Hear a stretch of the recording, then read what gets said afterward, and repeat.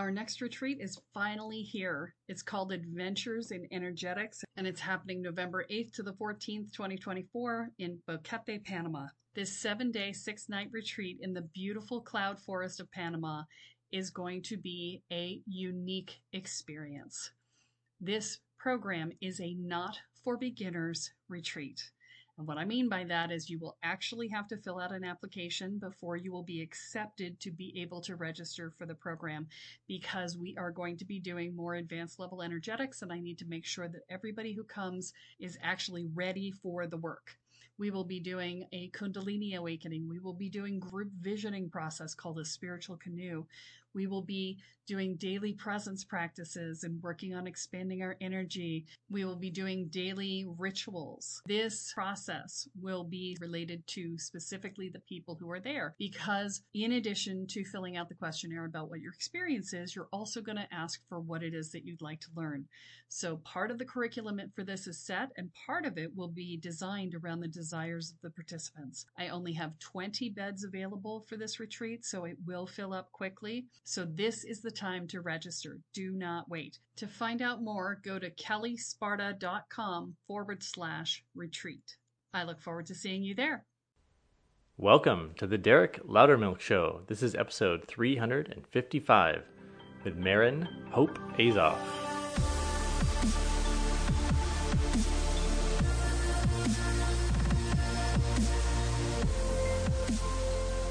Today, we have my good friend Maryn Azoff on the show, and her objective is to help people speak up instead of talking down, to help heal your voice and to heal the whole human race through song and expression. I was on her vocal transformation retreat in California a couple months ago, and I was just blown away by how she showed up, by everything that she was teaching us, but also by the amazing transformation that I saw people go through on this retreat. And we're going to talk a little bit about that in this interview. Maryn has developed this whole system of vocal transformation, and we won't go through the system today because that's been covered in other podcasts, but we will talk about how she, over decades, created this system and became this evolved, expressive, pure person that you'll hear her show up as, and how she was able to blend these different areas of classical vocal training, psychedelic and plant medicine work, Buddhist tradition, biohacking, all these different things that she blends together in her teaching. We're going to talk about things like how the voice magnifies the law of attraction. We're going to talk about her and her partner Patrick's pretty special relationship, how it's founded on radical honesty. I got to see that firsthand. Patrick was also at this retreat in California. You know, my life has been full of magical, synchronistic things happening since that retreat. One of the things we talk about is how people started telling me, and they tell Maryn all the time, things that they've never told anybody else. So we talk about what is this that it's opening in ourselves and in other people when we do this work. We talk about how mastering our ego and our relationship with our ego creates this new way of being. We're going to talk about sex and sex as a creative force throughout history. And she tells some really amazing adventure stories. You know, we're going to dig more into her backstory, including the time when she had to sing herself for hours to the hospital in the middle of nowhere when she had broken her arm in Fiji. And as you may be able to tell, there's no one anywhere in the world quite like Maryn. So if you're ready, let's go!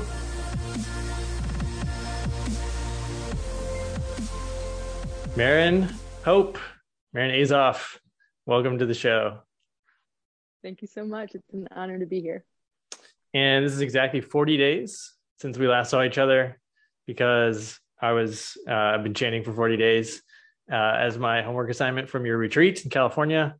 And that's when we met. And so good to see you again. That is fortuitous timing, isn't it? That's incredible. How's your chanting going? It's great. I love it. It feels good. Yeah, I don't know how. I haven't really noticed a change, but so okay. Let's give some context. So this retreat in California, I think, is a great place for us to start this conversation, because a friend of mine, a mutual friend, someone who's been on this show before, I've been on her show, Beth Weinstein, the host of the Psychedelic Entrepreneur podcast. She said, "You'll love Maryn. You got to go. This is powerful work." And that was really all it took. I trust Beth. She said go, and I felt like I needed something, and it worked out. So when I tell people about it, however I tell them, they say, I need that. Sometimes I say, oh, I was working on my voice, and it's, you're learning about the chakras. But we did all this other stuff. We did singing and chanting and dancing and saunas and, ice plunges and hiking and medicine work, psychedelics, and all of these things to open up how we speak. But I'd love to just hear from you. You call it vocal transformation, but it is so broad. I'd love to hear, how you describe it. So this work is a way to find the power of your voice. And most people, when they hear vocal transformation, they think it's about singing. And singing is a definite byproduct and an awesome piece of what you can accomplish from the work. But the work itself is actually about getting or feeling and owning the full vibrational frequency of your voice. The reason why in those retreats we do all those different things is because it has to be embodied for it to be your full voice. Your authentic voice comes from your entire vessel. Most humans are relegating their voice to their throat and their nose and their facial resonators, right?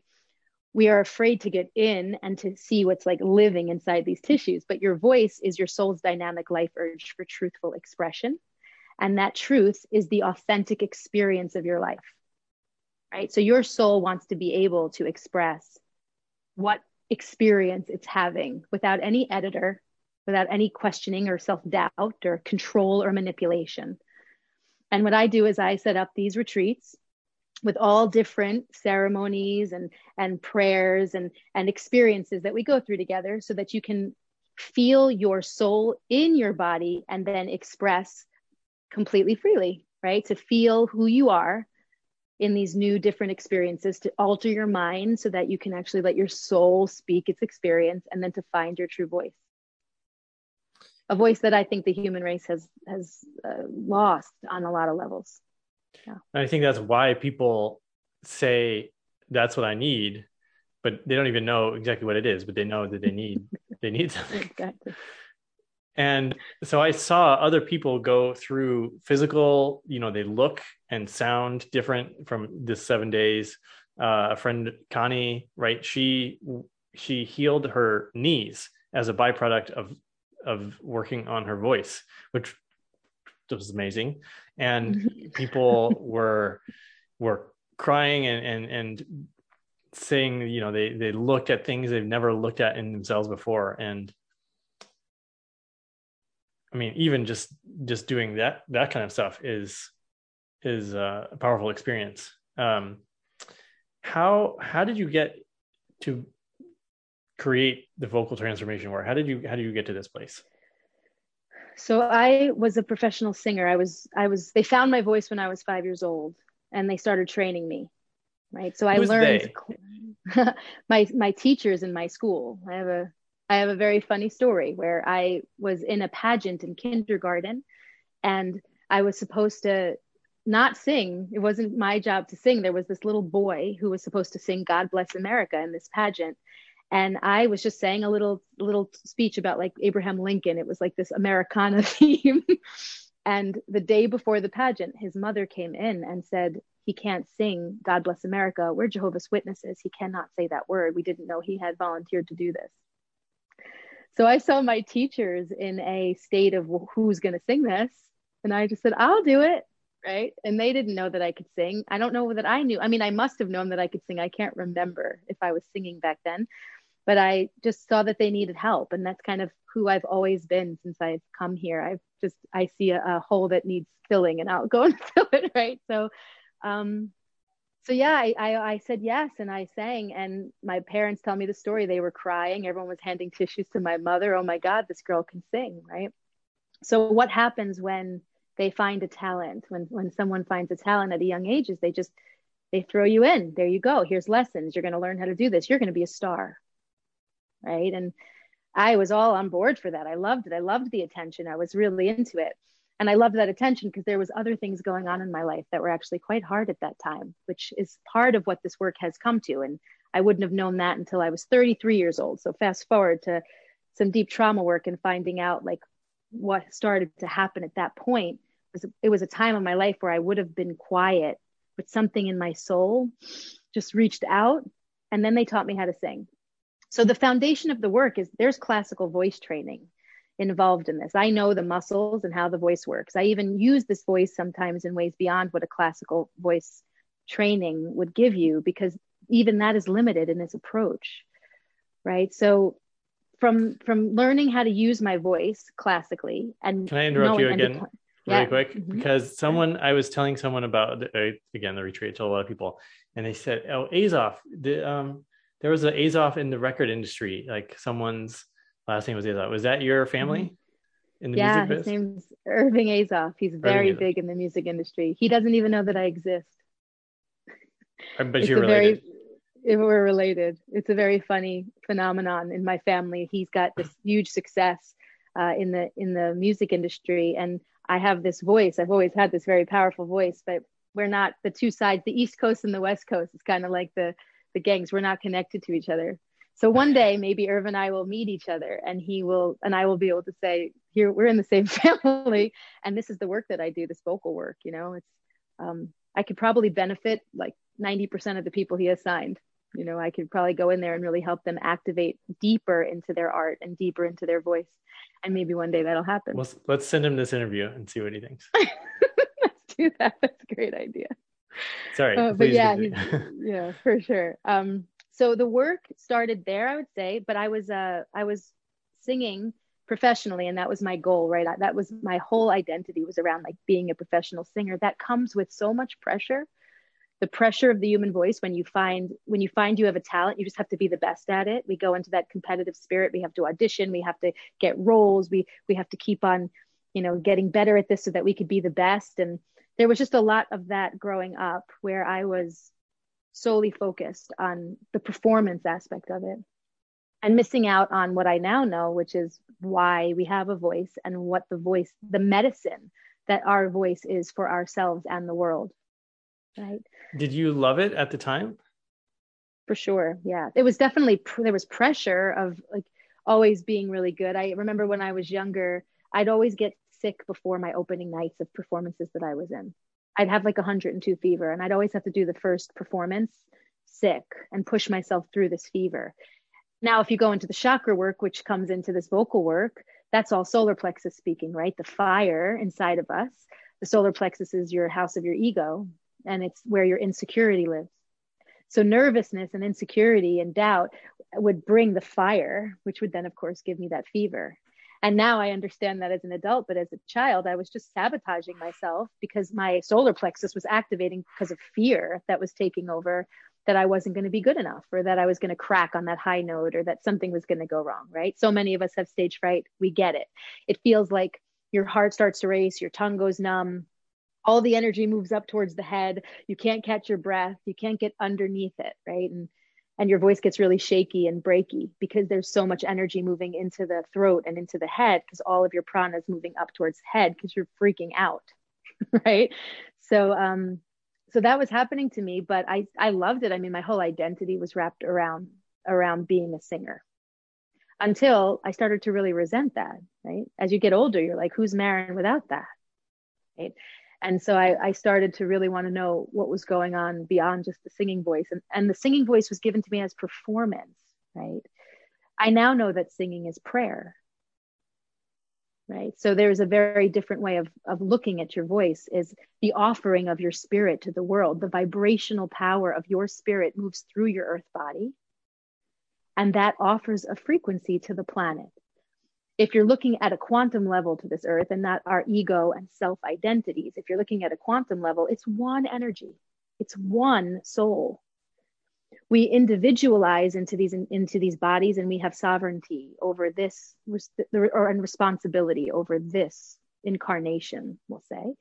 But everything you do in this life affects the entire grid of energy that we're all part of. There is no separation between anything. It's very illusory, the separation. So I always say with your voice, what you say, what you don't say, how you say it, how you don't say it, and who you say it to and who you don't say it to creates your life. It creates your world. In the ancient Vedic texts, they talk about the human voice as unmanifest form. The power within the human frequency of our voice creates the physical world. Can your listeners at home even think about this for a second? When they think about themselves, when they really bring their awareness into their own life and the power that they actually have. Most of us believe that the world is happening to us, but we are co-creators of this entire experience. And what we do every single day of our lives matters.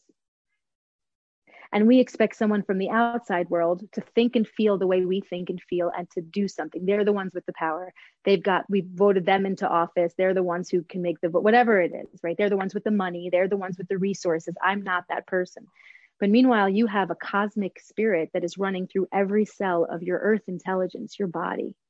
And when you use your voice in that power, your physical frequency that gets created from that collapses into physical form. Even though the human voice is not seen by the eye, right? It's a physically measurable thing.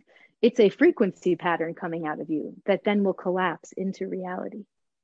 Can you give maybe an example of what that looks like when like the expression I heard recently is densifying into matter, what that could actually be? Well, it could be a lot of different things. If we go with the ancient wisdom that I'm teaching, which is Sanskrit, right? And if we go with where that came from 5,000 years ago, it was people meditating in chambers and chanting and visualizing a flower growing outside of the pyramid and walking outside, and the flower had physically been created. Like it's that kind of physical power. People don't like when I say this because it feels like witchy, but it's not witchy, but we're casting spells, right? So we literally can physically create form. And that's the extreme case where you have really practiced and honed the craft, right? There's a certain level as you practice these practices and these teachings where you are the Godhead in form, which is not true of everybody right now. But you can actually build upon this power and ultimately earn the ability to create the world. But that's the extreme case. Let's go into what everyone's experiencing. But really quick, I just want to hear, like, when you want to make something, when you want to use your voice to make the physical reality, like what do you do? Okay, so there's one example. If it's, say, like, I'm going to use the typical example, which is not normally what I'm asking for, but let's just say your people out there need to make some money, right? That's what everyone's thinking about these days. I need to get that thing. I don't have the cash for it, or I can't pay my rent or whatever. We need money. Physical prayer, vocal prayer. I pray in the 8 directions. I pair my breath and my voice and I send it into the 8 directions out loud. And I magnetize that into my reality. And it works. Right. So first is most people don't even want to ask for it. That's the first thing. They don't believe they're worthy of it, so they won't actually state it. Right.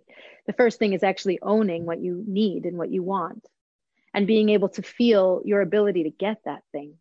And then not, God, please give this to me, but instead in an affirmative, I have this. This is mine.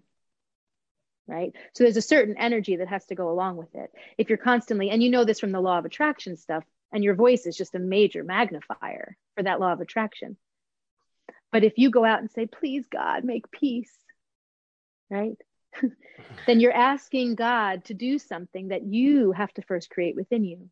But if you can within you hold the feeling of peace and say, the world is peaceful, you will start to create that reality.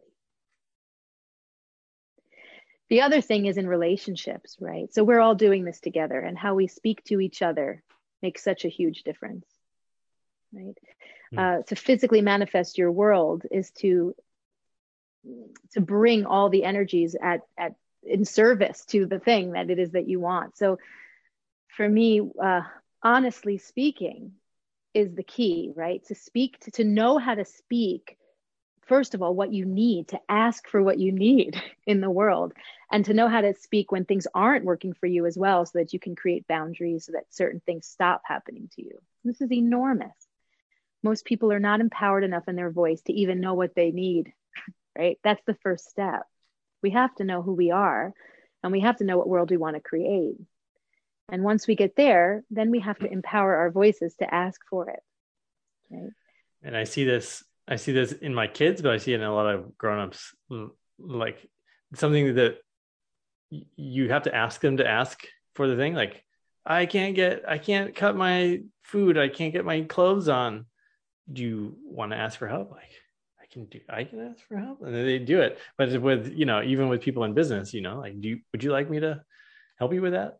Or do you want to keep banging your head against the wall?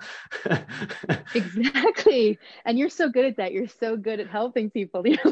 But that is the fear of rejection, I think, is what stops most people. And I think that's what stops the voice in general. Most human beings at some point when they were a child expressed themselves freely and were told that it was not okay. And that's the beginning of the issue around the voice. And it happens super young when we're very vulnerable. So you said something in your honesty and someone either told you were stupid, you sang and someone said you can't sing, you shouldn't sing, or your brother made fun of you, or someone told you that you sucked, right? Or you asked for something at a time or acted in a certain way that felt very natural to you and someone around you said, no, you're not allowed to do that. That's the majority of it. I'd say that third one, because parenting is such a difficult thing to do. But when your child is just acting like a child, they don't know what they're doing is wrong or is not allowed or whatever, but they're just doing what consciousness is naturally doing through them. And then they get in trouble for it. They think, oh my God, I can't just follow my instincts. I'm being trained. Like, I'm not okay. And that's like the first big wound in the voice. My kids are super loud, and they will come in speaking at like a 10 out of 10, like, I have a story to tell you. Oh my God. And it's sometimes very hard on the nervous system, especially if you're coming from a peaceful place and you're like, I need you to be much quieter than that. And I'm also aware, like, when I'm saying, I'm like, oh, am I like clamping down on his expression because can't handle this intense loudness? It's well, how would you say that? Let's use that as an example. So why not use it as a form of education? You first, of course, what would you say to your child? You don't want him to not tell you what he has to tell you. You want to hear it. So of course, the first thing you would say is that honesty. I really want to hear what you have to say. I'm excited. I hear that you're excited. I'm a little bit tired right now, or that volume is a little bit too much for me. Can we just bring it down? Your voice has a lot of different volumes, right? Maybe we try to say this at like a medium volume, but I want to hear it. Come on, tell me, right? And to approach it in a way where they're being educated that they can use their voice in different ways, and that it doesn't always have to be a 10, but that you, instead of going like, oh my God, you're so loud, and hurting their feelings, you approach it in a way that they can learn from it, and they know that you still want to hear what they have to say. Yes, that feels amazing. That's good. 10 points. And when you're talking to adults, right? It's so easy to do this to a child, because you care for a child and you want to nurture a child and you don't want to screw up your children, and parents feel a lot of pressure around that. But every single human being on the planet as an adult is a child walking around in a larger body. And if we would actually just look at the world that way, see the inner child, know our inner child, and see their inner child, this whole world would function so differently. Right? I see there's a lot of applications for, adult relationships, marriages, romantic relationships in this as well. We're still theoretically on the thread of like how you got into this, but I also want to make sure to ask about your relationship. You and Patrick, your partner, was also at the retreat, and I saw and heard you say like this is the first relationship where it's like, I'm not sure the words you were using, but it's whole, complete. We have this respect. We could all see that. in a lot of ways. Of course, every relationship's still messy to some degree, I'm sure. But yeah, would love to hear if we're talking about then how this applies interpersonally. Maybe we could just touch on that.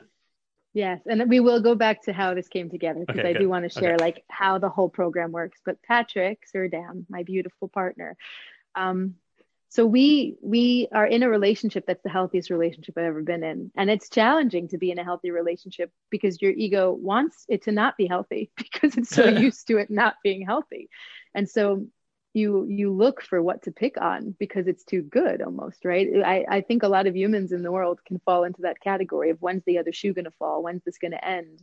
How's this person going to break my heart? Can I trust? All those things, right? So the story of our relationship is we both swore off relationship for a minute. We both took a series of a time of abstinence where we decided to do a lot of self-work and not be always in the mirror of another person and how they see us, but instead really look at who we are and know ourselves completely, and then enter a relationship as a whole person. And I think that was huge, for both of us beforehand, to know where our boundaries are and what feels good for us, and also to just love ourselves again. Because when you're in enough toxic relationships, you really can start to doubt whether or not you know what's best for you, or like what's right or what's wrong, and there's just a codependence that gets formed when you're in a lot of relationships. So we took that pause. But then when we met each other, when we decided we wanted to try to have a relationship, right, there was both an element of fear.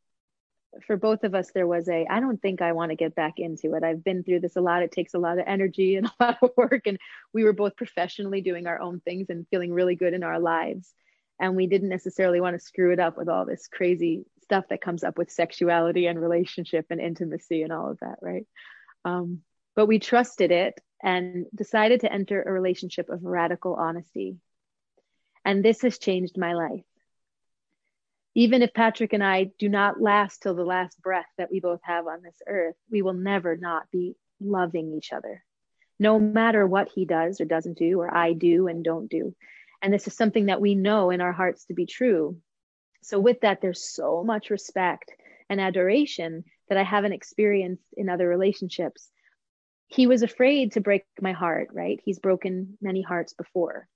And I was afraid to mess things up and have my heart broken. And I don't know, I've screwed things up too, right? And so we decided when we started that we were going to not keep anything from each other ever, even though sometimes he says things that can take my breath away and make me have to like process where that might be coming from. And even though I might do things that is like, this woman, I don't even know who this woman is. This is like, because we're both so consciously free, we allow ourselves to be who we are all the time, right? So because of our radical honesty, we share with each other whatever is coming up. You don't have to tell them every time you go to the bathroom and every time you like brush your teeth, not that kind of stuff, right? But like anything that's stirring inside, or any things that want to be done, or other desires or other things, just anything that comes up that most people would keep inside. You have a dream and it's, oh God, if I told my partner this dream, they'd think, they'd start to not trust me or something. It could be a lot of things, right? But it doesn't matter. He knows he can tell me absolutely everything. And I him. And even if it's hard, it's a hard pill to swallow, or it's something that is like, knowing that we are not going to suddenly find out that a secret's been kept, or that, someone saw him doing something that I know nothing about, and there's anything between us. Knowing that that's not there is freedom that I've never experienced before. And I can ask him for anything I need. He can do the same. We can take space when we need to and not worry about what the other's doing. We can be together when we need to, and love being together without anything between us, like, oh God, there's something that I'm keeping the secret, or anything like that. So radical honesty for me is the key for all of life, right?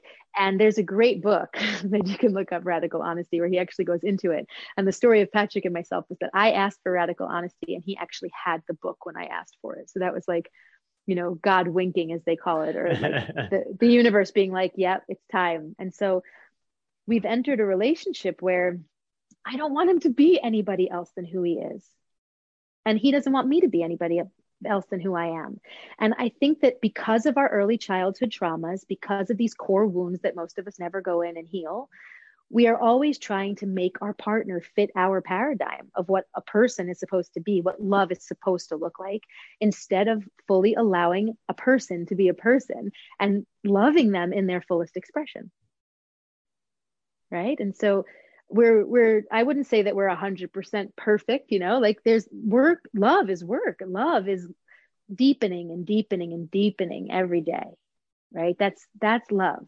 Have you ever struggled with the radical honesty part where you wanted to withhold something? For sure. Yeah. There are times where, yes, actually, I'm thinking of one right now. There are times when you think, well, this person will be hurt by this, but there's no reason for them to be hurt by it because it doesn't really, I still love them. And whatever happened here, whatever I'm doing there, like they're not going to like this. And I don't want them to look at me a certain way. So yeah, there are definitely times where we, on both sides, I can recall actually just one occasion for each of us that really stick out where it took a little while for that to come out. We're like, we held it for a little while and then we're like, you know what, I got to tell you, like I almost didn't tell you and I got to tell you. And that actually brought us much closer together. Right. So instead of being like, well, why didn't you tell me? And what are you keeping from me? It's this, okay, well, thank you. Because what we find is in that moment, you're always hitting on a core wound, right? In a moment where, I don't want to tell him that, or I don't want to tell her that, right? That's always because if that comes out, your fear of rejection about something that you're really trying to protect, some core wound there is so strong.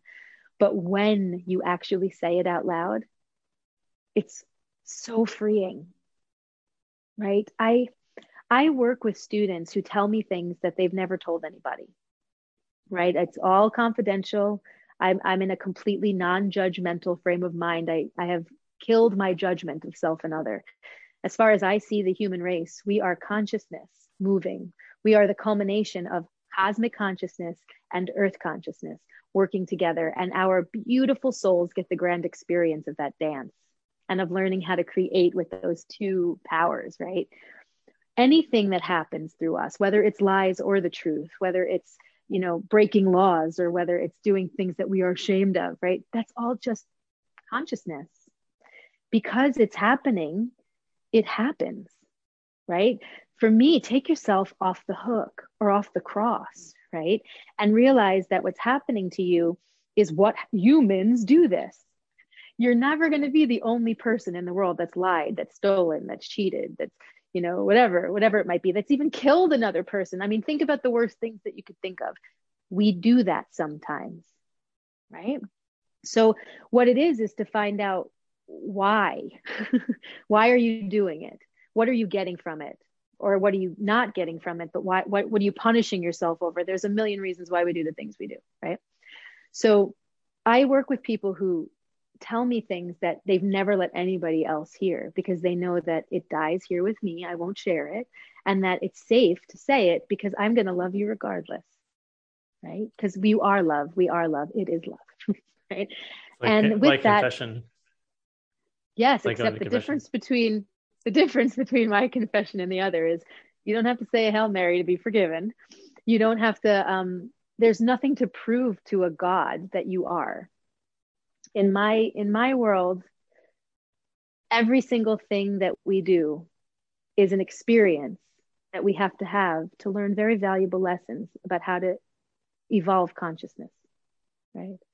So lying doesn't feel good. Murdering someone doesn't feel good. Stealing doesn't feel good. And it can get worse and worse and worse as you go down those feelings. But every single thing that you do is for that moment that you realize, I don't want to feel this way anymore. I'm not going to do that anymore, right? And the moment that healing has occurred, that you do not do it, that's forgiveness is there already. You didn't need me to forgive you. You don't need your ex-partner whose heart you broke to forgive you either. It's nice to have it. It's nice to experience that solace, right? But at the same time, you do that yourself with God or whatever that entity is to you. There's no name for it. It's your own existence, right? That has to heal those wounds. And that person whose heart you broke, This is going to be a very unpopular stance. I already can hear it as it comes out of my mouth. They needed their heart broken. So every person that's involved in this story is getting for their soul exactly what it needs to learn what to evolve through. As far as I'm concerned, this is not chaos. This is a beautiful, coordinated plan. There's a lot going on in perfection. And the more medicine work I do, which is another leg of this work, right? The more I understand that truth, that this is not just some random happening of events. There are gene lines that are holding stories that we must live through so that we can evolve our genetics. And you're part of that story, whether you want to be or not, but you did want to be because you're here and you actually got a ticket to the best show possible. You are consciousness able to create. It's like humans, to be a human being is the rarest, precious, most beautiful gift on earth, right? And even the pain, I've been broken, I've been raped, I've been beaten, I've been lied to, I've been cheated on, I've been I've been dragged through the mud as a person. And I've also done things, not all those things, like I've done things myself, right? And it's all been for the experience of what it means to be on earth. Earth is dirty. The little seedling grows through the dirt to find the light. And if shit is put on that, it grows even better, right? We use compost. We use the dead, decaying crap, right? And if that goes in the soil, that makes it even stronger, right? We're no different from we are the earth. So when humans want to just be in their high all the time, and when humans just want to be in joy and in love, and it's like everything's supposed to be good all the time, Patrick and I, back to the original question, we've only gotten closer to each other the more hard the relationship has gotten. When we hit those pockets where things are not pleasing and are actually difficult, then love gets a chance to say, well, how can love shine into this dark little corner? And when we can actually get that to happen, the feeling is so delicious. Like we just get closer and closer to each other, right? Instead of just, you're not being who I need you to be right now. I don't think we should be together anymore. You're not good for me, right? How do we actually work on how to bring love in between two things that seemingly are a little different, right? Incredible. I wanted to let you know that after the retreat, I had that same experience where people would tell me things that they had never told anyone before. Normally, I'm a podcast host and I ask people questions and they tell me the answers. But this was a little bit different in that, I sit down to coffee with someone who I don't know very well, and within 15 minutes, they're telling me something, and they're like, I've never told anyone this before. I'm like, why are you telling me? Well, there you have it. So there is an exact example of how your voice is manifesting the world. You are a frequency pattern. And everything in that frequency pattern is either attracting what it needs towards it or polarizing what it does not need for its own journey. This is the power of the vocal transformation work. We're bringing into our lives what is unhealed within us. And those relationships that we're in are helping us to get to that place of healing, that place of that time where I say, once you stop doing the things you're doing because you no longer need to do it and you're forgiven. It's like the universe just looks at you and says, they got there, hallelujah, yay, right? Not they're going to be in the fiery pits of hell for all of eternity for all that stuff they did 5 years ago, right? That's not the conversation. So you came to a retreat where you infused your actual frequency with that radical honesty. People were sharing, you were sharing. You were able to open up and talk about things that maybe you just don't talk about with the everyday person. And that becomes part of your energy grid. And now when someone else is around you, they feel safe to tell you things because you are literally vibrating. It's safe to tell me things. I tell people things. I've been in a room where people have told me things. You can tell me things. And now those people don't realize that on a conscious level, on a mental level, but their physical body is being stirred by what frequencies you're sending out of your body. And this is how we're always interacting with each other. We are transmitters and receptors energetically. The mind and the words and all that actually gets in the way half the time. We're actually feeling each other on much deeper levels. right? So thank you for bringing me back. You're a wonderful podcast host because you're really good at bringing it back in. But I was in the middle of saying, We don't know where this is going. I was in the middle of saying that people tell me things that they haven't told anybody ever. And I can tell you story after story where in that moment, it's almost like a cork is being pulled out of a bottle and there's a release, right?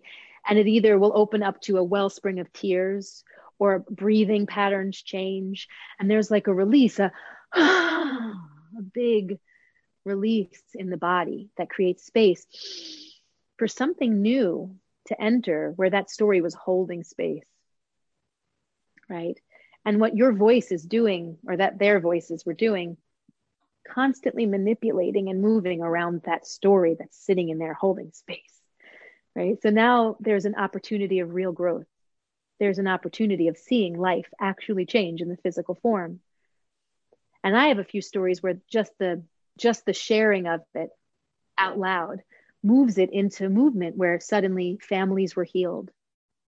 Or that relationship, that person that calls you, you finally tell me the story, and then that person who you haven't spoken to in years randomly calls you because it's ready. It's time to heal it now, right? But it wouldn't have been unless you actually started to move it out of your system, right? It's magic, but it's not. I mean, it's life. I know the wonder and magic of what it means to be a human being because I experience my voice free all the time, and I help people come to these new awarenesses of what the power of their voice holds for their life all the time. And the power in it is why I do this work. I am tired of the narrative that humans are the problem, right? I'm really tired of hearing that we are the cancers of the world and that the world is going to end, or that we're going to be the end of this world, or that the earth is going to shake us off. I hear people rooting for the earth winning, right? And I know what we're capable of. All Which is humans, it's really weird to think about that, like rooting against yourself almost. Yeah, exactly. But that's because we live in a society that has filled us with self-loathing. When religion put God outside of us, we now feel unworthy of that connection. When God only wants us to embody him, her, it, and to create. We literally have the power of the creation inside of our body. We build the cities and we tear them down. We are the Shiva. We are the Shakti. So if a human could step back into that power and understand what their capabilities truly are, this world is not coming to its end. It's coming to its rebirth. It's coming to its next level of life because the human race itself is going through an evolution that will evolve the entire planet. So my work as a vocal transformation coach, and why for me the voice has been, it is my path. It was my destiny. It's my natural path. And there are many ways to find your power. But if your voice is not free to express its truest authentic expression, to speak the truth of the experience, to trust its instincts, its intelligences, and actually share that out in the world, someone else is driving this ship. You are following, right? And when you actually start to awaken your voice, it's not just your voice. It's not your ego, because your true authentic voice is not your ego. It is literally your soul's consciousness and the earth's consciousness working through you. You can only get to your full access of your voice when the ego is not driving the show. When literally you are a channel for the divinity that you are. So I have seen humans step into this power. I've helped for over a decade. Humans come into this power and how their life changes, their money flow changes, their loving relationships change. They have children they never thought they could have. They build careers they never thought they could build. They heal all sorts of past trauma in their life that they have been to therapists for years and sat on couches and talked about, but still in their physical anatomy, the diseases are still there, right? Cured themselves of body illness that has come from long-term residual trauma that's sitting inside their body. When you witness this, when you actually live this, as I do, all you want is for every human being to remember, right? Yeah. Remember who you are and wake up already. Tell me what you want. Tell me what you need. Tell me what your heart truly desires. Because you're going to find that when your heart is able to speak for itself instead of your head, which has been programmed by your society, but when your heart, which is your all-knowing center of truth, can speak its truest desire, everybody's going to feel the same way. We all have the same desire, and we don't want to die. Want to see the death of creatures, and we don't want to see the death of rainforests, and we don't want to see life itself, which is so fragile and precious, destroyed at our hand. But there's something that is blocking us, and it is this early childhood trauma that the vocal transformation work helps you move through, right? That stands in your way of remembering that you yourself can be the change. Thank you, Gandhi. Be the change you want to see in the world. It's not that hard. It just takes confidence, courage, and a true belief in yourself, knowing who you are. Right? Yeah, as you know, as you say, be the change. Like it's such the words themselves. You're like, yeah, heck yeah. But the knowing what that actually means is, I feel like out of reach until you go through like the type of work you're doing, right, to actually understand how to be the change you want to see. Well, it has to do with energy flow, right? It has to do with energy flow. So the work, right? It starts with classical voice training. We'll go back to kind of what the work is and how it perfect. goes. Then I mix in, it's yoga, it's the chakra system, and it's the psychological development and the physical development of the human body as we move up through your chakra system. And then it's a bit of breath work and shamanic healing that comes along with it as well. So it's kind of a trifecta approach to understanding how your voice works, right? But your energies are stuck, they're stagnant in parts of your chakra system. And the way that our society has really pushed us to move, it's more towards cognitive function. So everything's about your head brain, right? And that is functioning your entire central nervous system. But the human being has 3 brains, which a lot of people out there might know. But if you don't, this is very important information. We have a gut brain, the umbilical brain, right? And you hear more and more doctors talking now about the importance of microbiome and the importance of how this gut, the way you digest your food, is linked into the earth, right? Physical health. This gut brain is actually running the entire body. It's the most important brain we have for physical existence, right? Because it's wired in through the womb intelligence, through your mother's womb and her mother's womb and her mother's womb, all the way back to when we were one gene code, the very first human tribe. And then we splinter off from that, right? And the Human Genome Project has proven that we're really only 0.01% different from each other. 0.01%. And that 0.01% comes from where we geographically moved as we started to separate from each other, from that original tribe, right? And our body had to adapt to different food sources and different environments and all those things. But really at the base core of every single human being, it's the same 99.99%, right? Your gut brain is tied into that information. Your gut brain is holding the information of your entire physical evolution all the way down your gene code back to the beginning of human time.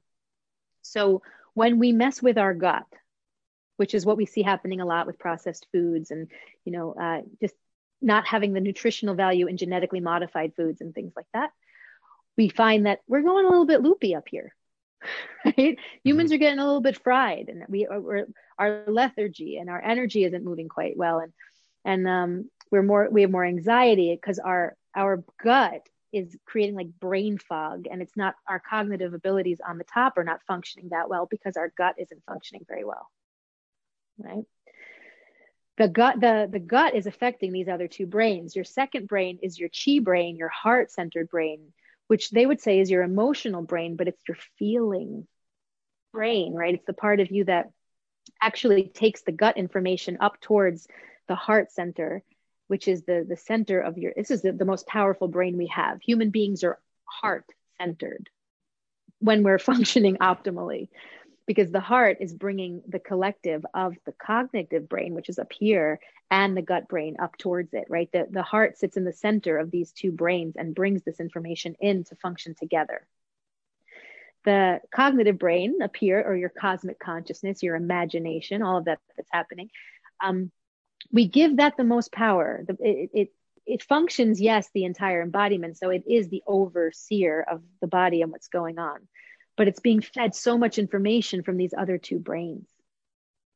So all three of these brains have to function together for you to optimally exist.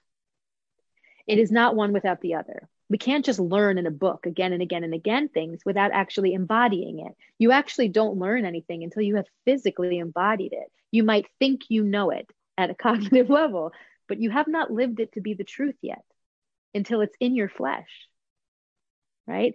So we go to school and we learn about psychology. Sure, I can learn all about the personality types. I can learn all about psychology. I can learn and learn and learn. But until I actually implement it into my life and see that it works, I don't know it to be true at all. It's someone else's words on paper. It might make sense to me. I might align with it, like that feels like it resonates with me and it feels like it's the truth, right? But you don't know anything to be true unless it's in the flesh. If it's your experience, it's true for you. If it's not, it might be somebody else's truth and not yours, correct? So when these three brains are working together, that means that your energy will be flowing. You'll be embodying in your life. You'll be loving, you'll be giving love, receiving love. There'll be no blockages of emotional patterns that get in your way of like truly living your ultimate life. And you'll also have higher levels of intelligence. And beyond anything that any other human has taught you, you'll actually be able to channel stuff from the far beyond, which I know I experienced with you a lot during our retreat. You guys out there, Derek has some very profound abilities. But to be able to really bring in information that is even like, where's this even coming from? I'm just going to trust it. And knowing that, wow, that came from something outside of myself, right? That is the alignment of all of your energy centers, all of your chakras working together with no blockages, dormancies, and obstacles. Those dormancies and obstacles come from early childhood trauma that is not processed, from your core wounds. And the majority of somatic therapies talk about this as it's the primary thing. You can't keep telling yourself the same story about yourself and expect your life to ever look any differently. We have to move beyond the old story into the new paradigm. So the vocal transformation work is about going back to the very beginning and going through the story of your life up until now and finding all the areas of blockage, trauma, resistance, and healing it for once and for all, using the power of your own voice, getting that energy center open and moving. And then your whole flow of energy is different. And that's when you're like, people can know it, but they don't, how do I actually embody it? Well, until you step into a practice where you physically put yourself into this work, you won't. You'll say, oh yeah, they tell me that. Heal themselves once and for all. You can heal yourself once and for all. I literally call this a rebirthing process. Like people come in if they're ready. If you're not ready to rebirth, you will not rebirth. Your mind is so strong. Your ego is so strong. The game of mastery over your ego it's the ultimate game of life, right? To me, it's the key to the kingdom of heaven on earth. But it's something that you have to have. You have to want it. And if you show up to it, you can do it. Every human being can. The Buddha gave us a full pathway of how that's possible, right? And there are many paths, but your voice is a key path to finding that enlightenment. You know, that's the other thing. I don't think humans are necessarily ready for enlightenment. We want it in this way of like, oh, it's a great idea. Like, how do I kill myself? But the idea of death is so scary to humans that we're not really ready to kill ourselves the way that the Buddha did, right? And what I mean by self is not physical. I mean that ego identity, which is why we fear death to begin with, because the ego dies. Like I have trouble throwing out my 5th grade homework that my mom's like, I kept this, and I'm like, maybe I should keep it. I'm going to want to know what I answered, right? That's the thing, right? We want to hold on to our identity so strongly. So right now, human beings, as I see it, are in the middle of an evolution from solar plexus to heart chakra. Right? If we look back at the human race all the way back at the beginning, we were at a root chakra level of existence. It was all survival. It was hunter, gatherer, tribes, procreation, surviving winters. Like how do we populate and how do we get more humans? We figured that out, didn't we? Now we are at a place where our solar plexus evolution is moving up into the heart chakra. We've moved through the second chakra with the rise and fall of the Roman Empire. Second chakra is all about sensory pleasure. So it was, indulgent eating into vomitoriums, and eating more. It was group sex, and it was these big, just this yummy time of like this age of just like indulgence, right? Yeah. And then there was a plague, which put an end to that. And we moved into the third chakra, which is where God is outside of yourself, every man for himself, ego identity, right? And I say that because we became dirty, right? Like this whole thing fell apart and it was like, we're the sinners. We're now separate from the divine. And this is what we're crawling our way back out of. They put God in a body outside of ourselves. And they said, you're the sinner. You have to earn God. And instead of saying, wait, there's a way we can be, you can be one with it. And that's the third chakra. So the third chakra is representing your ego identity and your feeling of a separate self from the world. It's the part of us that creates all of our misery. Because all the human being wants is connection, but we can't get it because we have this ego that makes us constantly feel separate. I'm curious about, you mentioned, I believe, the bubonic plague, sort of ending that second chakra. And what's the word for enjoyment of just earth's pleasures? Hedonism. Mm-hmm. Yeah. So the plague came and sort of reset things, and we had the Dark Ages.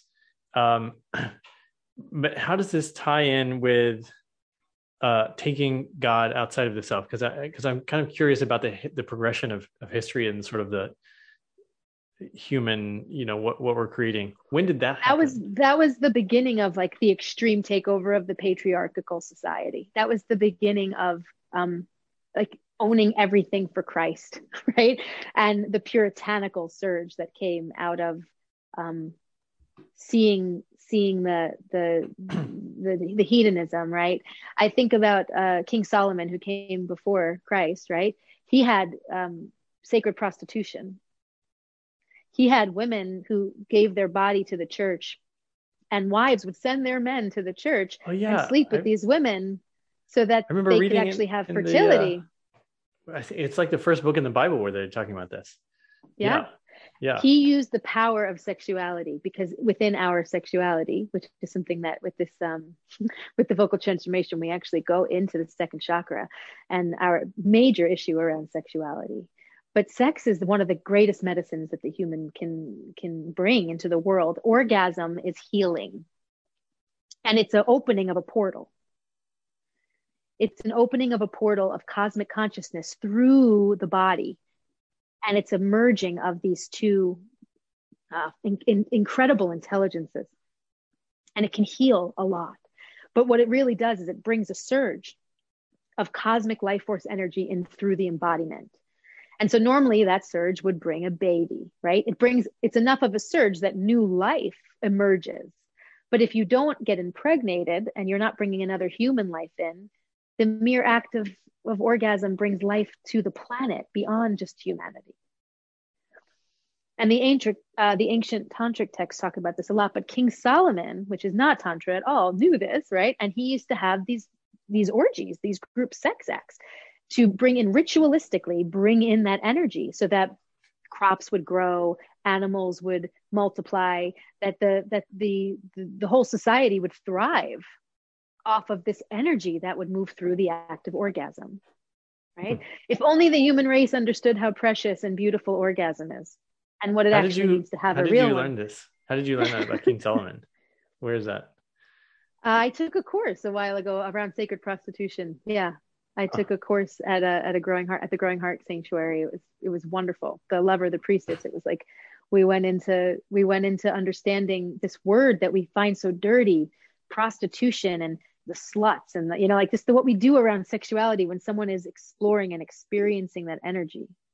And there is a major issue in our second chakra where there's so much trauma and there's so much wound that sex has become a transmutation device instead of a transformation device, right? So sex is designed to be a transformational, beautiful, alchemical process.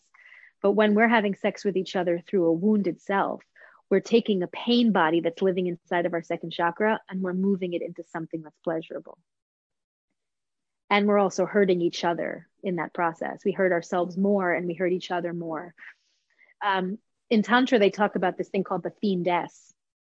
When a woman has been violated or has been mistreated during the act of sex, it doesn't have to be rape. It could just be, no foreplay, no love, just like you get in the hole and then you're done. And then the husband goes to sleep or the boyfriend goes to sleep or you're like, bye, nice to know you. And I mean, this happens more and more than I really want to admit about my beautiful human race, but it happens a lot where it's just done for the visceral animal aspect and there's no real connection, which is what it's designed for.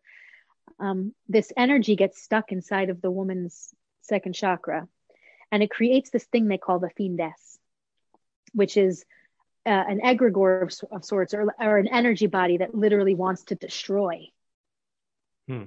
So women will become vicious. And the first act of viciousness is towards the self because it's in the self, but then it becomes the projected viciousness outward. And it's so tragic. I actually, another not very popular stance here, because I support and love my women completely. And I'm 100% with the Me Too movement as far as women needing to vocalize when these lines are being crossed. But I see it very clearly with the Me Too movement that the female wants to tear the man down, right? This is ancient wisdom at play here as I see it. Yes, they've been mistreated. We've been mistreated. Yes, we have been used and we've been put those ceilings on us and they've made us feel like we are not as powerful and this needs to be rectified. I don't think that rectifying it is actually tearing down the power of the man. I think it's going to come with healing. That's the only way it's going to come.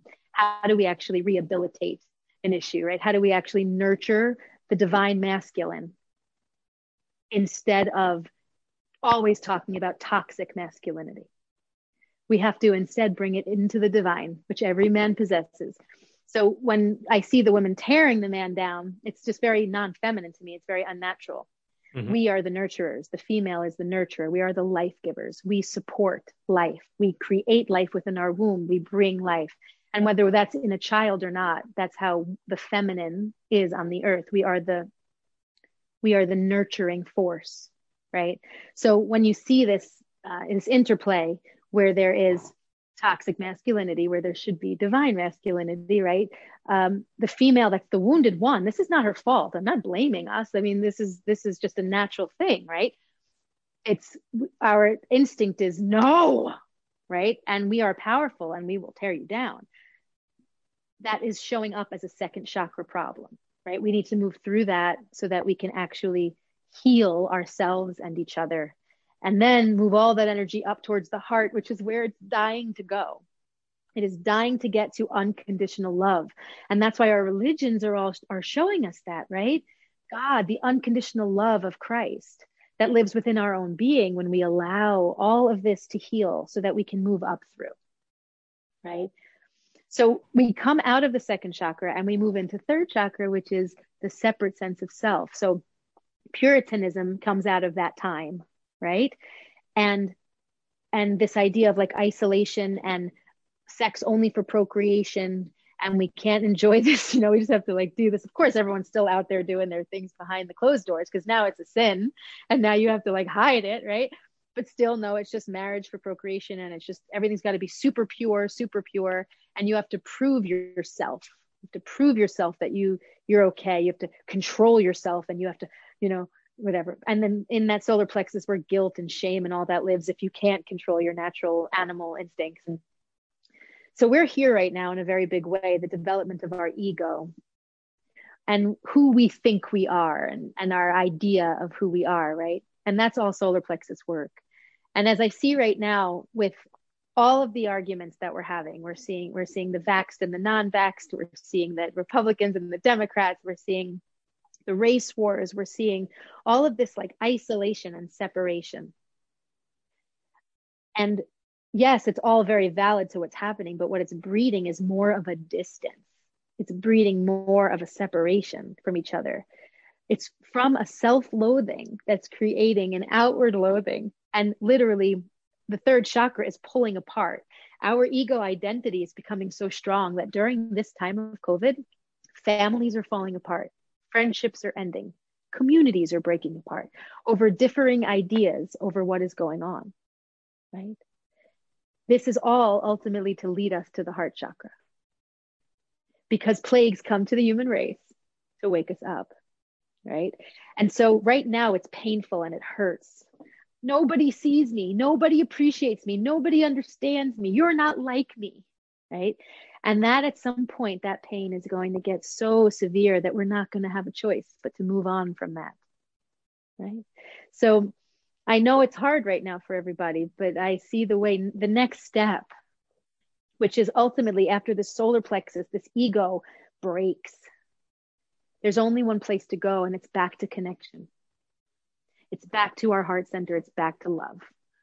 So for somebody listening that's experienced what you're talking about, which I think probably a lot of us have, in terms of being like thinking someone else is wrong or has lost it, or they're just not seeing what you're seeing, besides doing vocal transformation work, what would you suggest to address that within yourself? Self-love is the ultimate thing. And so for me, meditation, it's never been a more important time to take a meditation practice. There's so much external input. There's so much misinformation and information. There's so many altering ideas. There's so much of the unknown that is being blasted into us. And because of our need for safety, humans want to belong so desperately. We just want to belong. So even in this fight, we're fighting, I belong to this group. I belong to this group. We belong somewhere. So we feel okay. You know, like I all agree with these people. I belong in something. You belonged the moment you were born. You came into this earth. You belong. There is nowhere else you belong more than on this planet. Whatever your opinion is, whatever your desires are, whatever it is, the earth welcomed you, and your soul was incarnated into this reality. You belong here while you're here, right? You don't need another human being to tell you that. You don't need anybody else in this race to make you feel like you belong. Instead, go inward and find your light again. The work is about remembering who you are innately. So meditation is a way to quiet the mind, all the thoughts, all the anxieties, all the stresses, like to quiet all the inputs and to get down to the truth that lives inside your being. If you're not going to do the vocal work, which is a moving meditation, it is meditation work, but if you're not going to do that, it's silence in a world of chaos will start to allow you to hear this voice, the heart voice. We just need to tune back in. And when we get into the heart chakra, self-love is much harder than outward love. All of the broken relationships, all of the falling apart really comes from a lack of self-love, self-understanding.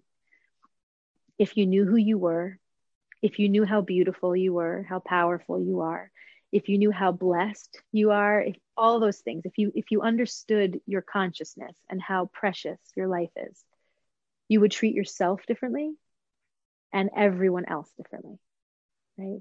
And so I always find when I'm working with the heart chakra, it's always about balance of giving and receiving, right? Humans need to receive just as much as they give.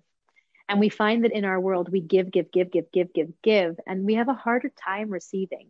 Even a compliment is hard for most humans to actually receive. Like, oh no, don't say that, you know. We can't receive, right? And so that's the actual first half of giving love. We have to love what we are to really understand what everything else is. So I guess that would be my advice. Whatever your pathway is towards that, music, yoga, dancing, get back into your wild nature, find out who you are again, come back to yourself and love yourself. And from there, approach the world. Know how much power you have in your loving center.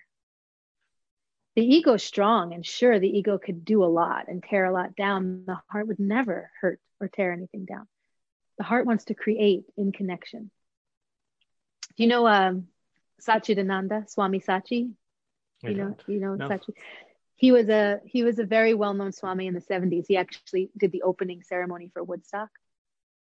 Okay. He was giving a talk one day, and they asked him to speak about the difference between illness and wellness. And without saying a word, he turned around to a whiteboard that was behind him, and he wrote the words illness and wellness. He circled the I, and he circled the we, and he walked off of the stage. Love it. So this is the big movement of the human race right now. I is the solar plexus. We is the heart chakra. Where there is too much I, we are separate from the source. And dis-ease is the only possibility in that. Moving into the we are connected to the source. And the heart center is the love that can heal all illnesses known to man. Right? And that sounds really cliche. And I know that. And I always say that cliches are the truth that the heart understands, but the mind can't quite figure out. So it's tired of hearing it. Yeah. Right. The heart is a vibration. It's a frequency. We're not talking about love in the conceptual way that like humans talk about love. We have not figured love out as a human race. Love is still a game of ego. Love is still, what do you do for me? What do I do for you? Does this work out? Like, love is still completely a concept, because we can fall out of love as a human, which is a lie. Love is what it is. Love is life itself. You are that love. If you haven't felt that inside of your embodiment, it's still a battle of your solar plexus and your ego, right? When we get to the heart center, we open up a frequency. That frequency is Qi energy. It's what Tai Chi and Qigong are all built around. Qi energy, which is the life force, the pranic life-giving essence. And when you open up that heart chakra, your whole embodiment gets fed in a flow of frequency that moves disease and brings everything back into balance. You can use your voice to do that. This is man, it's great. I feel like your wisdom is just sort of like washing over me. I'm just sort of listening to you here. And I'm also aware of this curiosity around, again, how this all came to you, because we were on this track of understanding you were a professional musician, and then you like learned all this stuff, and now here you are. Exactly. Okay, so an abridged version of that story is that I was involved with a record label when I was a teenager, and I had a horrible experience with it. But I thought, oh, I'm about to become a star, right? The dreams are coming true. All the dreams of my life. You were a teenage professional. At 19 years old, I was involved with a record label that I was going to hopefully make an album with a group, right? And the experience itself was so debilitating. It was really hard. It was an R&B hip hop group that we were put together, like a harmony group that was popular in the 90s, right? And cool, yeah. It was like this moment where it's like, oh, we can go become famous now, you know? And I was with two girls, one of which, like, both of them, we just wanted to be stars. I mean, that's the dream, right? Everyone wants to be a star. Does anyone know why they want to be a star? They just want the money and the fame. And I mean, do you even know, if you're going to be a star, what your message would be for the world? If the world is looking at you and the world is listening to you, what do you want to tell them? Right? At 19 years old, do I have any idea what I want to tell the world? No, I actually just want it for myself, right? The ego game of, I'm going to be a star. Everyone's going to know my name. I'm going to be famous and beautiful. I'm going to get into all the hot clubs or whatever. It's like, what were we even thinking about then? Anyway, I ended up in a situation where I was literally like so stifled. And the self stuff, like the insecurities and everything started coming out. So we couldn't write our own music because the money's in the writing and the label wanted that money. We were singing songs that meant nothing to my heart. It was just hip hop, like R&B music that was good dance tunes, but like as an artist it meant absolutely nothing. It was just like, okay, I guess I'm just doing what I'm supposed to do, right? Following the formula. And I really had this major moment where I realized existentially that this was not my dream. Right. And so I ended up quitting, and I needed to find out who I was beyond being a singer. I stopped singing for 7 years. How far did you get before you quit? Like, were you doing shows? Did you start recording stuff? We were recording an album. Yeah, we started recording an album. Did you just and walk off out. and I just walked away. Who's coming with me? Yeah. No one came with me. I was in a situation where I was being mistreated sexually by the person who was in charge of the group. And I was with a man at the time who was signed to a Christian record label, of all things. So he was going into a studio every day and he was singing about Christ and God and love. And like, he was in like his super spiritual place. And I was going in and singing about clubs and broken hearts and love and like all that typical music that we sing about, like, oh, how bad it is, whatever, and how hot I am. And then I realized like the juxtaposition of that, like I know why he was put in my life, to see what was going on, to see some of my behaviors that were really not functional.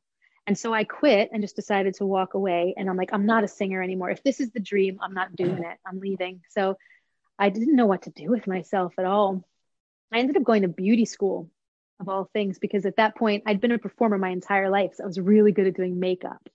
And I decided I was going to I don't even wear makeup, how people can grow.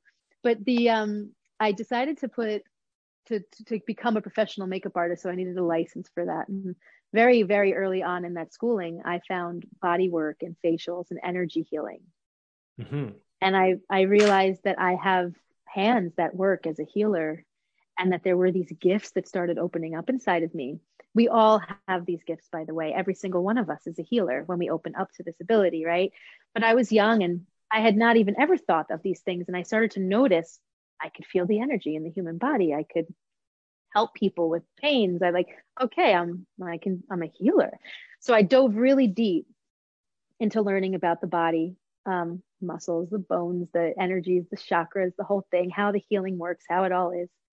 And then I ended up moving to Australia. I'm telling you a very abridged, there's a lot of story here, but I ended up moving to Australia, and I found myself there. I opened an organic cafe when I was living there, and I ended up finding my way to an ashram where I learned about the power of chanting and mantra. And I witnessed with my eyes what mantra can do on a physical level. I was living on this ashram, which was a place where the whole valley was dry and arid and cracked from 35 years of drought in Australia. Yet this farm that this ashram was bountiful. It was growing all sorts of produce and food, like none of the other land that was in this valley. Was this in Queensland? Where was this? It was in New South Wales. It was in Cessnock. Okay. It was in the valley outside of Sydney. Yeah. Because I remember now, you and I share our love of the most magical place in the world, which is the Atherton Tablelands. Yes, the Tablelands. Oh God, do I love it up there. I love Australia so much. Yeah, I remember also there that I went on a tour once, and the guy there was like, what's the oldest tree here? And there were these like huge trees, and it was this tiny little tree that was standing next to all these big trees. And it was a cycad that had been there for thousands of years, like since the dinosaurs. And it was like so short. And they grow like every 150 years, they grow like a centimeter. You know, it's like this great, but it was this little, and everyone, of course, like these big trees, and it was this, and it was like, no, it's this tiny one. It was like amazing. I love that place. Anyway, what was I saying? This fertile valley. Yeah. So I saw the power of the chanting, not only what it was doing in my own body, my health was improving, my eyesight was improving, my hearing, like everything became so sharp when I was doing this chanting work. But I also was able to see the effect of it, because at that time in Australia, there were water restrictions. You couldn't use a certain amount of water, because otherwise they would just like lower the water pressure, or they would turn your water off and fine you. So we were following all the regulations. The only difference between us and everybody else who couldn't grow anything was that we had a daily practice of chanting on the land very specific mantras, right? So I learned, I saw it, I witnessed it. This is what I was talking about before with the embodiment, right? Nobody could take away from me the fact that I lived the truth, that these sounds on a vibrational level align you with the grid of the earth and actually connect you to the source of life, and then give you the ability to work within that, to create your own life and to create the outer world beyond your own life, like to really be a part of the much larger picture, right? So that was a major opening for me. And I had this moment where I realized, oh, my voice is not for singing professionally. It's for this, it's for prayer. The power of the prayer is actually what my voice is for. And that's what I kind of decided, right? Then I went whitewater rafting in Fiji and broke my arm really badly. And when I broke my arm, I sang. And there was a 3.5-hour car ride with a fractured arm and nobody bracing it. And it was, it's quite a story. And I sang to soothe myself, right? And the amazing story, the Fijians in the front of this like off-roading 4-wheel drive vehicle that were like going through the jungle. Especially bumpy, yeah. Super bumpy. And they just kept giving me songs to sing, so that I just stayed in song, so that I wasn't crying or screaming, but instead I was just like soothing myself, right? So all of that comes out to a really botched surgery in Australia, and I end up with a paralyzed right arm. And they tell me that they don't know if they're going to be able to fix it. And I have no choice but to go back to the United States to find a doctor who can. So my life in Australia comes to a close, and my whole world gets totally turned on its head. I had money, now it's all gone. I had like everything, like my whole life, which is how she works sometimes when you really have to change. And I welcome it. It's like one of the greatest things. So she ends up, the universe ends up bringing me back to New York, and I find an amazing surgeon, and it takes about a 1.5 years to get my arm back. But in that process, I met my first shaman. And if I didn't get back to New York, I never would have met this shaman who changed my life. So in my first ceremony with him, I had a vision of what I would call God. But I don't know if I'd call it God, of course, because God is everything. But it was, just white light booming all around, everything illuminated, a feeling of just love unconditionally in the cells. And it felt like my cells were separating, right? And this booming voice, androgynous voice, comes from this light and tells me that I've been ignoring a gift that I've been given. And I said, well, what's the gift? And this voice says, your voice. And I immediately collapsed in that moment, right? Like shame, in this way of, I know that I can sing. I've always had this ability. Like, I know that this was a birthright because it was like, it came so young, but it's just not what I want it to be. Like, I have no idea what to do with this voice. I went and I got signed and the whole thing with the label, but it's not what I'm here to do, and I don't know what I'm supposed to do with this. And this voice says to me, I've given you the voice for healing. When you use your voice, you heal your body. When someone else hears that, they get that vibration of that healing into their body, and they themselves are healed. It's the most healing tool for the human race, our own voice. We go to singing bowls and gongs and tuning forks, all very valuable, all very important, right? Guitars and pianos and all of these instruments that, yes, we know music heals. We know that our body heals, right?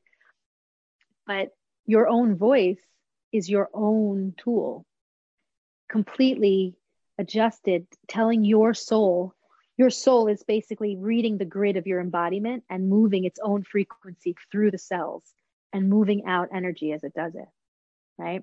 So this is the primary tool. But for other human beings, let's say a piano has ivory and metal and wood, right? And when a great pianist gets with that piano, they can translate all their emotions into that piano, and you can feel from that what they're feeling, and it can just bathe over you, and you can release, and you can cry, and you can be moved, right? But with the human voice, there's zero translation necessary. Yeah. Your body directly understands what is coming out of my body. It's moving from skin and blood and air and bone. It's moving through what you are, right? So there's no translation. It's a direct transmission from one body to the other. And this is actually how we function every day, how we speak to each other, not just singing. Vibrationally, we are communicating at a much deeper level with each other than our words alone. God didn't say all those things, but that was a side product. God said to me that this is the most healing tool. And when you use your voice, whoever is in the room gets bathed in that frequency. And if they need healing at that level, they will be healed at that level, right? So then God said to me, every time you have been asked to sing for the past 7 years and you have said no, which had happened a lot, you've been spitting in my face. And that shame went so much deeper. How could you spit in God's face, right? And I just felt so much guilt. I mean, that's the way that the church and the temples and the guilt of like, how could I spit in God's face, right? And so I begged him, I said, please forgive me. I don't want to spit in your face. What can I do for your forgiveness? And this voice said to me, promise me moving forward, if anybody asks you to sing, you're going to say yes. And all is forgiven. And I, of course, for my life said, of course, God, I will say yes if anybody asks me to sing. I don't want to go to hell, right? And with that, the shaman taps me on my shoulder. And he says, canta. And I'm completely as high as a person can be on ayahuasca. And I'm looking at him and he's got this big smile on his face and he's saying canta. And I have no idea what he's saying to me. And the person in the circle is like, he's asking you to sing, Maryn. And I was like, now? See. And I knew in that moment he had seen the whole interaction, right? Yeah. And I remembered as a child, there was this book, The Way of the Shaman, that my father used to read to me as a child. And they talked about how the shaman can see interdimensionally and shapeshift and all those things. And it was like this wild story when I was a kid, like I didn't know if I believed it or not. But in that moment, it all was like, he just saw this interaction and the medicine just told him to come get me to sing because I just made that promise, right? It was like, the timing was like, couldn't even believe it, right? So then I was like, well, how do you sing? What do you sing? I've never sung in a ceremony before. I've never been in a ceremony like this before. Like, what do I actually share? My mind started running a mile a minute with song ideas and like fear and my heart's racing and my tongue's going numb and all. And that was when the medicine came to me and just said, why are you scared? You sing. Why are you scared? And I said, I don't know. What do you sing in a ceremony? I don't even know. And the medicine said, no, this has nothing to do with that. Why are you scared? And she took me down this rabbit hole in a room of people who barely know me, don't even know me, and took me down this rabbit hole and took me through all the times in my life that I had compromised my voice, that I'd sold myself out for what I thought I wanted, that I had failed, I'd missed an audition, or I did something, like all the times I had like bottled up insecurity and shame around my voice, right? And I cried and cried and cried and got through it. And he didn't do anything. He just left the room to watch me do that, right? And then at the end, there was a song that was waiting there for me. That was about burning all of life to the ground so that new life could grow. And it was a song that I hadn't heard since I was 18 years old, right? And I sang it, and that was the beginning of it, right? That was the first step of bringing my voice back through the medicine. But if you fast forward about 6 months, I'm in another ceremony, and she said to me, you have the ability to open up people's voices. And I said, I do. And she said to me, do you know that, do you notice that every time someone comes into ceremony, like they inevitably want to sing, they want to use their voice? And I said, I had noticed it. Yeah. Like I started singing again. And so had my community that it was building now, like people were starting to use their voice. And she said, this is me freeing the soul. When you can liberate your voice, you can heal all of that. And you know how to do this. do you ever wonder why you took so many different life turns? I mean, my life chapter after chapter has been so random, right? She's like, do you ever wonder why? And I was like, kind of. I just thought I'm just flying by the seat of my pants here, you know? And she literally, in vision, in ceremony, showed me in 3-dimensional grid the entire program that I teach now.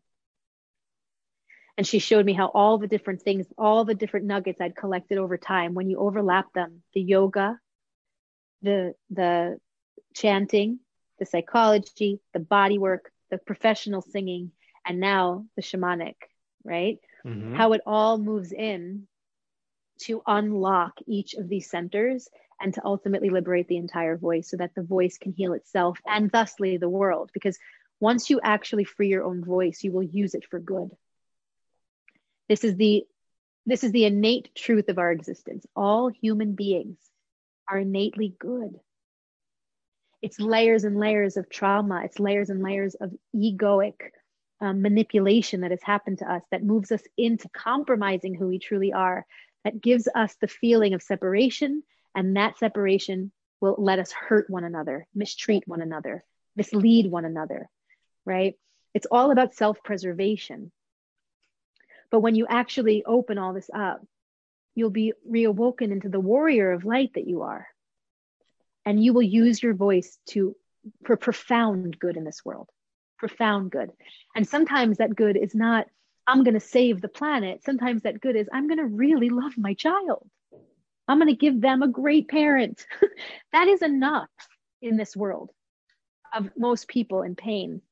It's enough to just really love your child. It doesn't mean you're a failure. You didn't go write the best sonnet, or you didn't go, create the rocket ship, or whatever it is you're supposed to do. There are varying levels of what we've all come here to do. And in life in general, anytime we can bring love into the world, we've done our job. So whatever it is that drives you in love, get your voice behind it and start to do it. And you'll see just how good the human race actually is, right? So that's how the whole system came together. There's the story of the system. Yes, and that's what I was looking for. I was looking for, the twists and turns of your life, because there's nobody else who could have put this together, I don't think, because it's just such a wild, story. Okay, going back to, so can anybody ask you to sing at any time and you will? Is that still true? It's still true. Will you sing right now? Oh my God, what do you want to hear? I don't know how good our how good it will show up in the audio or the video, but just something that feels good for you to sing. Okay. Do you want to hear the song that I sang in the ceremony, since I just told the story? Yeah. Yep. It's a serious song. Is it okay? And it's not upbeat. Well, actually, I want to hear, because you sang songs in our ceremonies that were beautiful, and so I want to learn to sing in ceremony. And I heard somewhere that the psychedelics, the plant medicines, are like they open the door, but then the songs like create the experience. That's what sort of structures the experience to some degree. Mm-hmm. Right. So the Icaros, they're called Icaros. Icaros, yeah. And they're literally songs that the plant teaches the shaman to sing. And the medicine gets you in a certain frequency pattern, but the song goes in and administers the healing.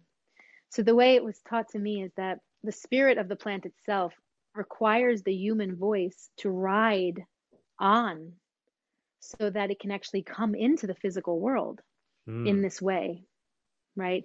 Our voice is the chariot of the spirit that is of that plant that will come in and now work the body, right? And I mean, I've witnessed so many miraculous healings. So are you wanting a medicine song? Yeah, just like doesn't even have to be a full, I don't know. Yeah, right, well, I'll sing Dansan. I'll sing okay. Dansan, okay. which is a song that is it's a medicine song that calls in the ancestry, Perfect. our ancestors, to guide us and to heal us in our relationships and in our in our journeys, heal our hands. Work our hands, work our feet to just support us so that we can make the best decisions for the future, right? So this is a cappella now. There's normally a Shruti, right? Okay. Danzan los años, danzan y los caminos nos ponen pruebas. Danzan los años, danzan y los caminos nos ponen pruebas.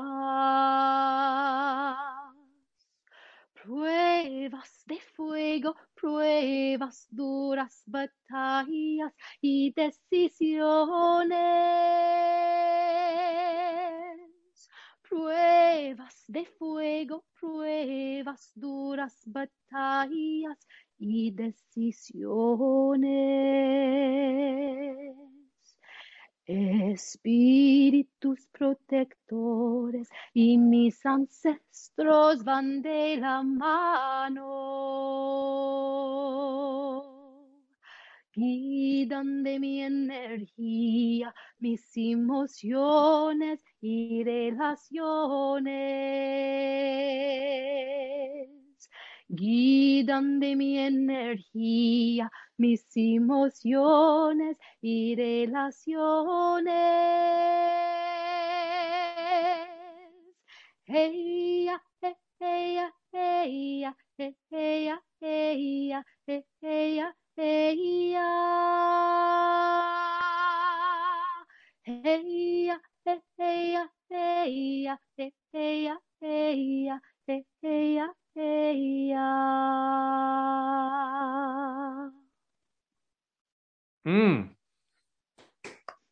Thank you. Ooh, that was good. Welcome. What a treat. It's just one. There's so many songs. I take notes as you're talking, and I had like written sing and underlined it like 4 or 5 times. So I was like, I better just ask her to sing. Yeah, I mean, I know thousands and thousands of songs, but there's one example. But yeah, I can't say no now. It's like a thing. But I also don't get nervous anymore. I just share my voice. And that's something that I really emphasize about this work. Not just your singing voice, but your speaking voice and anything. If you're someone at home who, if you were asked to speak in front of a room right now about something that you're passionate about, and just the thought of that makes your heart start to race and like, oh my God, you know, your voice is a gift to us. Your spirit sharing its experience, your unique perspective on the world, right? This is a gift to every other person who gets to hear it. And if you don't feel that within your being, then there's some work that you really should think about doing so that you can be of your greatest impact on this planet. And like I said, that doesn't mean you have to go become a TED talker or be a politician or go like, you know, raise millions of dollars to save anything. Like, I'm not, if you want to, you could and you should and you can and do it, right? But I'm even talking about the slightest ways that you speak to people, that you interact in the world that makes such a huge impact and a huge difference. It's the ripples, not the waves, right? And all of us are those ripples. So if the thought of being asked to sing and you actually being like, oh my God, I can't, there's insecurity in there that you actually have the power to move. I don't think of myself like, oh yeah, I'm the best singer in the world. I'm the best voice there ever was. Like, it's not an ego game that I'm talking about here, right? I'm not saying you should grab every mic that's in front of you and be like, listen to my voice. Like, that's a different story, right? That's work too. Grab every shower head that's in front of you. Exactly. Like, this is my voice. Everyone hear me, right? But ultimately, to be able to confidently stand in your skin and speak your truth and sing your song, whatever that may be, or tell your story to the world with confidence. This is every human being's birthright. In Buddhism, they say primordial confidence is what we are born with. The confidence of a human is primordial, which means just the fact that the cosmic self and the earth intelligence has come together to give you birth and you life in this realm should already imbue you with the utmost confidence. And you need to find your power and your alignment with that intelligence, and honor that and trust it. Your instincts will never fail you. Just trust your instincts, right? And a lot of what vocalization is your instincts. When you're not in your instinctual self, it becomes more fragmented and more contrived, right? Yeah. So. This is a great time to tell people how they can work with you. Okay. So really exciting. In January, I'm going to be having my first flight of an online course that is finally coming out after all these years so that more people can work with me. And I'm a part of that course. So there'll be bi-weekly call-ins with me where you can ask me questions individually. So you're going to get some access to the teacher. But it's a 4-month course. It's reasonably priced, so it's perfect. If this is your year to find your voice, go to www.vocal-transformation.com. And there's a way to get us your email and sign up for the course. And that'll be starting in January. But go on now and sign up because people are already signing up. So you should definitely go on and be a part of this. Then the other thing is the retreats, which I absolutely couldn't recommend more if you want to come in and get a real breakthrough experience. So I don't really call them retreats. I call them expeditions. Because as you know, as you've experienced, Eric, I work you. Right? You're not coming to just hang out in Costa Rica or come hang out in Mexico or come hang out at Ravencrest Farm here in New York where I like hold these retreats. You're coming because you're ready to see the change and I will work you.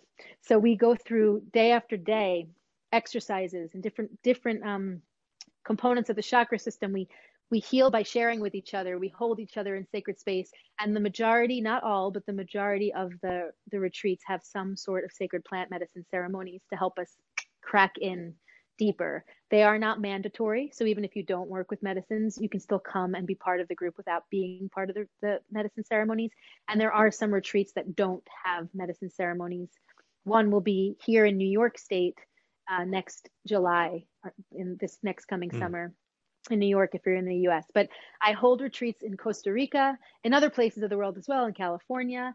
But if you just go on to vocal-transformation.com, you can see where the retreats are. And you can also email the website and get any of your questions answered.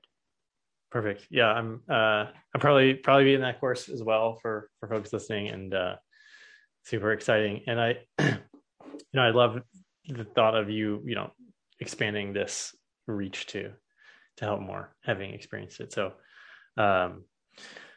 yeah, thank you so much for your work. I want to acknowledge you for just being amazing and your stories today and teaching so much. So thanks for coming on the show, and thanks for everything else. Thank you so much for having me. Bye-bye.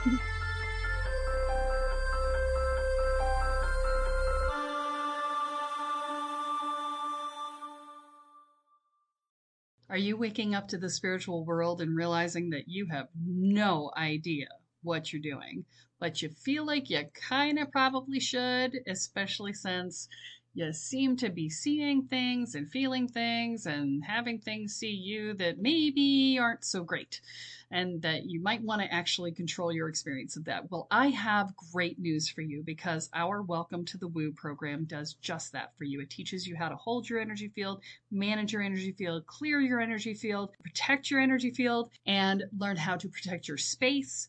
And you learn how to do basic divination and talk to your guides, so that you feel like you actually have a clue and have a way to talk to the guides that will help you to figure everything else out. And it teaches you how to make sure that you feel mentally, emotionally, and energetically safe. That means that we also deal with things like fear and anxiety and worry and dread and self-doubt and inner and outer judgments. And we help you build a foundation of self-support and courage. All of these things together create a solid sense of safety in your own life. They will reduce your stress levels in half, guaranteed. So visit the website at kellysparta.com and find out more about the Welcome to the Woo program. Your future awaits.